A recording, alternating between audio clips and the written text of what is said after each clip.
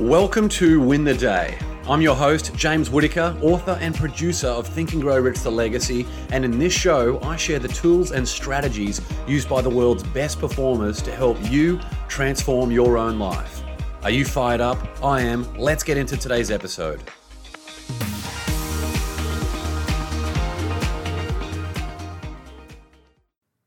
Welcome to episode 21 of Win the Day. And today's episode is titled, You Gotta Risk It to Get the Biscuit. You gotta risk it to get the biscuit. Before we begin, the Day One Mastermind is completely sold out. But if you were unable to reserve your place, don't worry, you can join the waitlist for the next mastermind. So if you're interested, just email us at info@jameswhit.com. That link will also be in the show notes, and we will add you to the list so you are notified first the next time we announce the Day One Mastermind. All right, episode 21. The quote for today comes from Facebook founder and CEO Mark Zuckerberg and says, "The biggest risk is not taking any risk. In a world that's changing really quickly, the only strategy that is guaranteed to fail is not taking risks." In this episode, we're going to talk about something that sounds negative, but is actually the key to unlock pretty much everything you want in life. Think about that episode quote again from Mark Zuckerberg. The biggest risk is not taking any risk. The only strategy that is guaranteed to fail is not taking risks. But unfortunately, the word risk has a negative connotation associated with it. But when we talk about risk, let's give a few examples of what we're not talking about. An example might be dating someone who is toxic and destructive to your life because you believe you can change them. That's definitely not a risk that we're going to talk about in the sense of this episode. Starting a business without doing your due diligence because you think you already know it all. Maxing out your credit cards because you believe the law of attraction will look after you. Not focusing on your fitness because you might get hurt. So those four scenarios probably sound like what you believe is a traditional idea of risk. So what we're going to do in this episode is help reframe what risk is so you can use it to achieve anything that you want in life.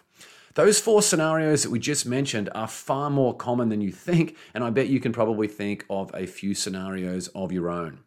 The misconception with risk is that it's something undertaken that is dangerous.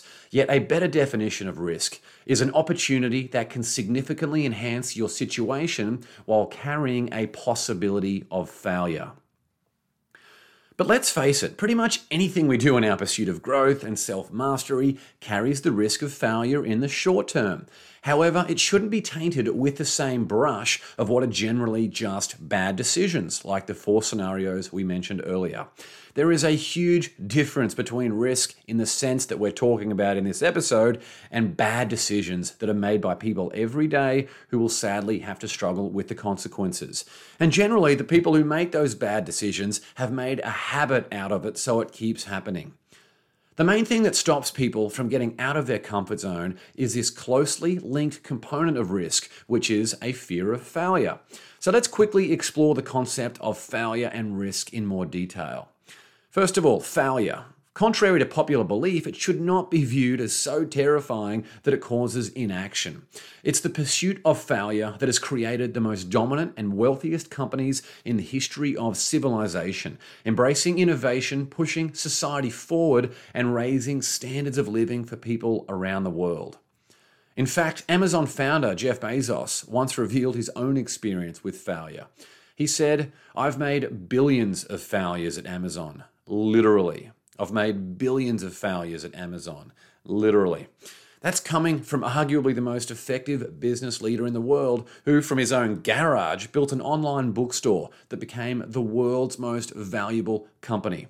Not book company, the world's most valuable company in any industry. On the condition that you learn from the failure and rise once more, your ability to seek it out is one of the greatest assets you can have. This is where having a growth mindset is essential. The second component, risk, again contrary to popular belief, carries significant upside and its probability of failure can be mitigated. For any situation, you can maximize the potential upside while minimizing the downside. So, how do you do that? Well, you can do things like use your own due diligence. You can employ the services of someone who is a specialist in that field, perhaps a financial expert, if that is the type of thing that's not in your wheelhouse. Or you can always seek counsel from a mentor that you have or a mastermind of your own peers. Think about when Navy SEAL Team 6 came knocking for Osama bin Laden in the middle of the night. It was a huge risk. They were flying into Pakistan without approval, but they spent months preparing. Years, in fact, if you factor in the CIA's involvement, so they could maximize their potential upside while minimizing the downside. But even with all the planning, they still lost a helicopter on the mission. But the carefully planned risk eliminated the most dangerous terrorist in the world, making the planet safer for all of us. If you're faced with a decision and you can't identify any upside or it's only minuscule, it is a bad decision, not a risk. I just want to quickly say that again. It's a really, really important point. If you're faced with a decision and you can't identify any upside, or the upside that you identify is only minuscule, it is a bad decision, not a risk. If you want to be successful in life and business, you need to put your heart, wallet, and time on the line every now and then for what you believe is the greater good. In a letter to shareholders, Jeff Bezos once wrote, "I believe we are the best place in the world to fail. We have plenty of practice." And by we, he's talking about the company Amazon. And the episode quote we mentioned earlier from Facebook founder and CEO Mark Zuckerberg said, "The biggest risk is not taking any risk." Just 13 years ago, at the age of 23, Zuckerberg became the world's youngest self-made billionaire. So it's worth listening to what he has to say about success. Those who don't take any risks are the ones who perennially make bad decisions in their own lives, like keeping all their money in the bank because they believe it's the best strategy for long-term wealth creation, which of course we know it's not. Both Jeff Bezos and Mark Zuckerberg are acutely aware that every failure increases their chance of hitting a home run, as Amazon and Facebook have done with numerous innovations that propel them from risky startups to two of the most valuable companies in the history of civilization. Just look back 3 years, 5 years, 7 years of those companies to find out how different they are to what we see today. In alignment with the modern-day tech moguls, Think and Grow Rich author, who of course I'm a huge fan of, Napoleon Hill said, "Those who will not take a chance seldom have one thrust upon them." Those who will not take a chance seldom have one thrust upon them. Now, anytime I get the urge to stay in my comfort zone, I read that quote and it lights a fire right under me. So now that we properly understand risk, let's flip the script on those 4 earlier scenarios we spoke about to illustrate what might be a better course of action and a more appropriate use of your energy. The first scenario we spoke about, the bad decision, was dating someone who is toxic and destructive to your life because you believe you can change them. Well, a better but still risky decision might be spending more time with someone who you sense a deep connection with and allow each of you to explore those feelings. If you bring out the best in each other and your time together forms the seedlings of love, you will have to put your heart on the line as you commit to each other. And obviously putting your heart on the line is perhaps the biggest risk of all, but it might just be the best partnership you ever form. So compare that to dating someone who is toxic and destructive to your life because you believe you can change them. What there do you think is the bad decision out of those 2 scenarios? Scenario 2, the bad decision we spoke about there, was starting a business without doing your due diligence because you think you already know it all. Perhaps a better decision, but still risky, would be identifying a problem faced by many that you can solve through starting a new company, a new product or service. You seek the counsel of both a business mentor and a mastermind of your peers to help you figure out what you don't know about the industry and its potential complexities. Your business has no assurance of success, they never do, but you'll strengthen from collective wisdom and launch a business that could make all of your dreams come true while helping many people in the process. Big difference between those 2 as well.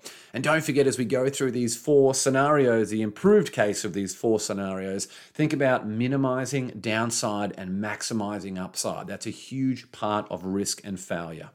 Scenario 3, the bad decision, maxing out your credit cards because you believe the law of attraction will look after you.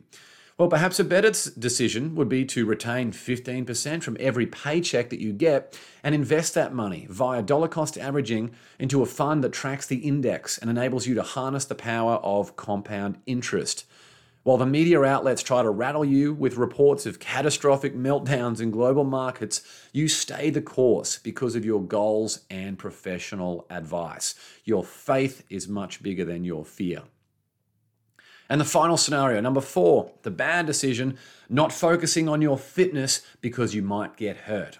Or perhaps a better decision might be when you realize that you're time poor and stressed from work and family and everything going on, so you decide that yoga might be the best form of exercise for you. You've never done a class before, but you ignore your ego and go at your own pace until you feel confident progressing to the more technical movements. There is the risk you fall flat on your face, but a few months later, it might just be the very activity that restores balance to all areas of your life and allows you to make new and healthy friendships. All of those 4 scenarios carry some degree of risk, but without the risk, there is no reward. You've got to risk it to get the biscuit. I'm actually good friends with champion golfer Adam Scott and his caddy John Lamonti. So if you've seen my Instagram or Facebook recently, you would have seen the posts about that. Every year we get, or when they play the Genesis Invitational here in LA, we get free tickets to go along to the course at the Riviera Country Club, which is a super exclusive course. So it's really nice just walking through the grounds as it is. So we go along and we attend and we cheer both Adam and John. And this year they won the tournament, beating the likes of Tiger Woods, Rory McIlroy, and all the other top golfers in the world. And in doing so, they got a winner's check of $1.7 million US, as well as a new car from the sponsor Genesis. So they've done very, very well. That night, we went out to dinner to celebrate the win, and I asked the boys, I was so curious, what were they thinking as they approached that 18th tee, as they lined up for the last hole of the day, knowing that they were leading the tournament by 2 shots. They had thousands of people on each side of the fairway. They had thousands of people surrounding the green at the back and millions of people watching on television around the world. They said we were just focused on the next shot. We were just focused on the next shot. I absolutely love that. They didn't worry about the pressure because it was not something they could control. They were aware of what needed to be done and what information they needed to get, so they focused on the next shot, where they could maximize upside and minimize downside, just as they would do if they were coming last in the tournament, which fortunately they weren't. And their drive, Adam Scott's drive on that 18th tee, landed right in the middle of the fairway and was one of the best shots of the day. Absolutely clutch. This is a guy, he'd won the Masters previously and he even won the Genesis Invitational back in 2005. So this is a guy who has full self-mastery and phenomenal mental strength. All winners have made a habit of being comfortable in risk. So to finish, let's dive into a passage from Napoleon Hill. Success always involves risk. You must take a chance by investing your time, money, and effort. It pays to be thoughtful and deliberate in your analyses of opportunities, but don't let timidity hold you back. Because you have worked hard to develop those things you must risk, it is natural for you to place a high value on them. But what good are they if you do not put them to use?